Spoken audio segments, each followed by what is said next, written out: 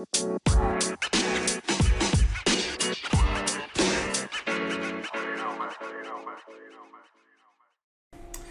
happy Saturday. It's a little late in the day to be recording this podcast, but I got wrapped up in stuff and still wanted to get it out today. So today is Saturday, June 13th, and this is the Proverbs for Professional podcast, where we go through a chapter of Proverbs as it relates to the date. So today is the 13th. So as you can see, I'm going to try this new thing back here. We've got Proverbs chapter 13. So I'm going to have the text up. We're going to try this little situation, see how that works. Hopefully it works out well. So let's get going today. We are going to talk about money. The Bible talks about money all the time. Money is not some horrible, awful thing. Love of money, placing anything, placing money above God, that is called idolatry. I've heard idolatry defined as a good thing that you make a God thing. And money would be one of those topics. It is listed all throughout Proverbs chapter 13. So let's get going. Like I said, I'm going to be going back through these, hopefully, whenever the 13th comes back up on a Saturday. So I'm not going to cover every single topic. Certainly there's a lot of stuff to cover in here. I think about verse 2, from the fruit of his mouth a man eats what is good, but the desire of the treacherous is for violence. Come on, right? There's some great nuggets in here. I really recommend spending some time, but let's get into starting in verse 7. One pretends to be rich, yet has nothing. Another pretends to be poor, yet has great wealth. You can see that right here. So one pretends to be rich, yet has nothing. Another pretends to be poor, yet has great wealth. Let's talk for a second about the fake it till you make it business crowd. I remember I had a job opportunity when I first graduated from college, and I go to this interview and I'm young, and I won't name the company. And I was there, and they were saying, it was kind of like a fully commissioned sales thing, and I was broke. And I remember the person during the interview said, I think you'd be great, but just so you know, you got to go about $10,000 into debt because you've got to get, a decent car. It's a financial services company, a decent car. You've got to get, good clothes. You got to, and he said, you got to fake it till you make it. And I thought, this is a financial services company, and you're telling me at 22 years old, just out of college, to go into debt. One pretends to be rich, yet has nothing. That's what I would have been. I would have been pretending to be rich, but I didn't really have anything. I didn't really know what I was doing. And they were encouraging this, and I thought it was really disingenuous. I did not go work there. I went to work at Walgreens as an assistant store manager, which was fantastic. So let's keep going because there's a lot more here. The ransom of a man's life is his wealth, but a poor man hears no threat. So think about that. So this contrast between wealth and poverty. So the people who are faking being rich, in verse 8 says, well, that's now a ransom on their life. Like somebody can come in and take that. It's almost like the Beatitudes when Jesus says, blessed are the poor. So it's not like wealth, and we're going to get into how wealth can be properly used, but it's not like wealth is some sign of righteousness. This whole idea, this nonsense of the health, wealth, and prosperity gospel, it's got to go. It has to go because it's awful. It's just awful. All the way down to this like, well, I work really hard for my money. There's lots of really hard-working people who are making 12, 13, 14 bucks an hour, who work harder than you and who work harder than me. It's not, we don't have some kind of karmic relationship where like the harder you work, the more money you get. Okay? Some of us, and we could dip our toe into this idea of white privilege, but some of us got lucky. We caught good breaks. And I'm thankful for that. And there are proper and right things that we can do with that, right? But let's at least be willing to acknowledge it. So there is righteousness in poverty. There is goodness in poverty. I remember when I was in, where was it? Oh, it was the first time I went to Rwanda. And I came back and I told my wife, I said, I was going through, it was my first time out of the country, and I was really going through this sort of re-entry back in. And I was like, there is such a joy, there is such a wealth about them.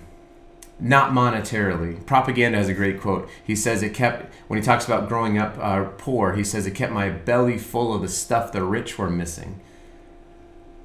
So this relationship with money has nothing to do with our relationship with righteousness. How rich or how poor we are has nothing to do with what our standing before God can be.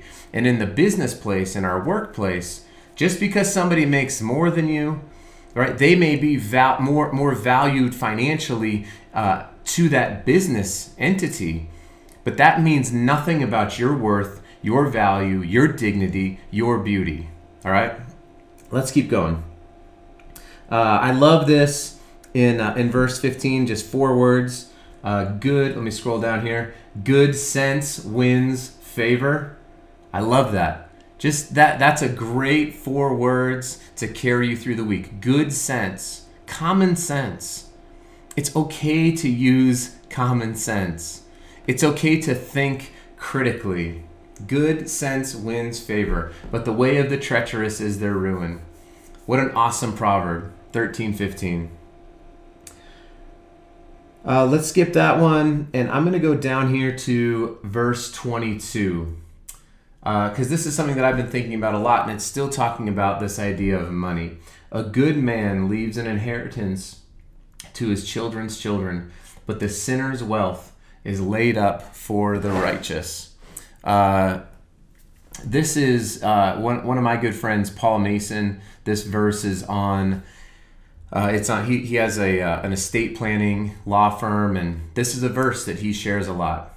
A good man leaves an inheritance to his children's children.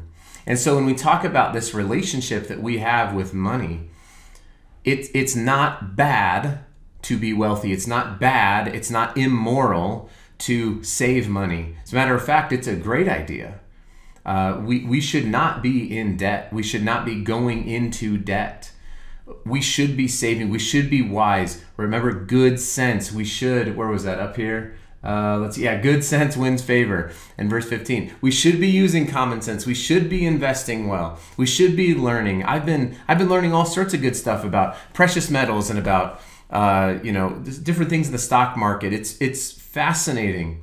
And it's an awesome time. I mean, there is the whole concept of compounding interest. I showed to my 13-year-old, and he was like, what? Like, I got out the calculator. I was like, check this out, dude. He was like, oh my gosh. We just got him the Green Light app, which is a super cool app if you want to help kind of teach your kids about money and help allowances and stuff flow. I highly recommend that. I get paid $0 for that promotion. But and so we were talking about this idea of money, and that I want to leave an inheritance financially for my children's children. That would be great. But let's think about this idea for inheritance, even beyond money. And I've really appreciated this coming from the Intentional Legacy book by a man named David McAlvany, which I recommend that super highly as well. The Intentional Legacy by David McAlvany.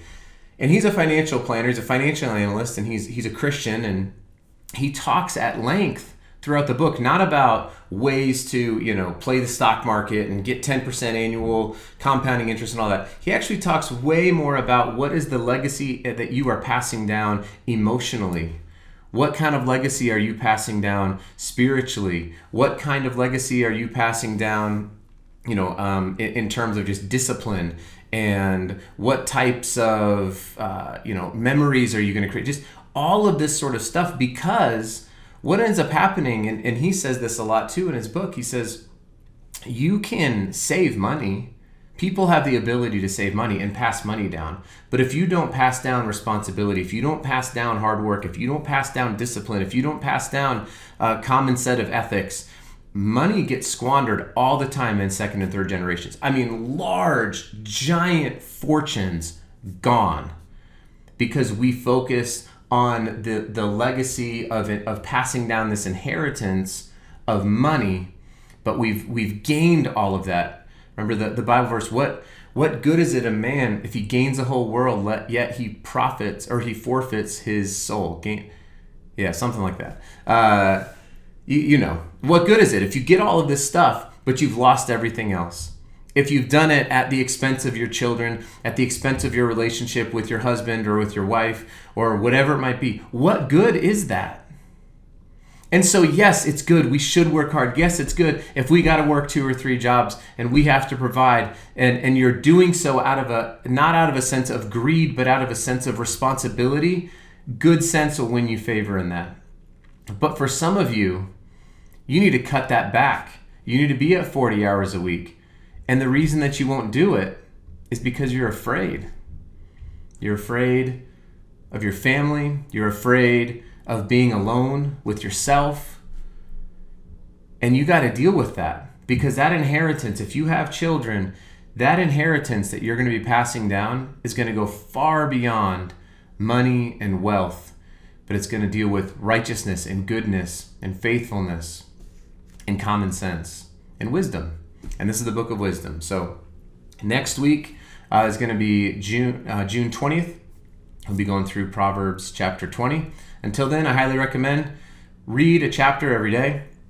It's super easy. It's very palatable. It's easy to read. There are some, I'll be honest, there are some troubling, difficult passages, but not like other books, which really require quite a bit of study to get into them, or else they'll be wildly misquoted. So, Proverbs chapter 20 next week. Thanks so much, and we'll see you later.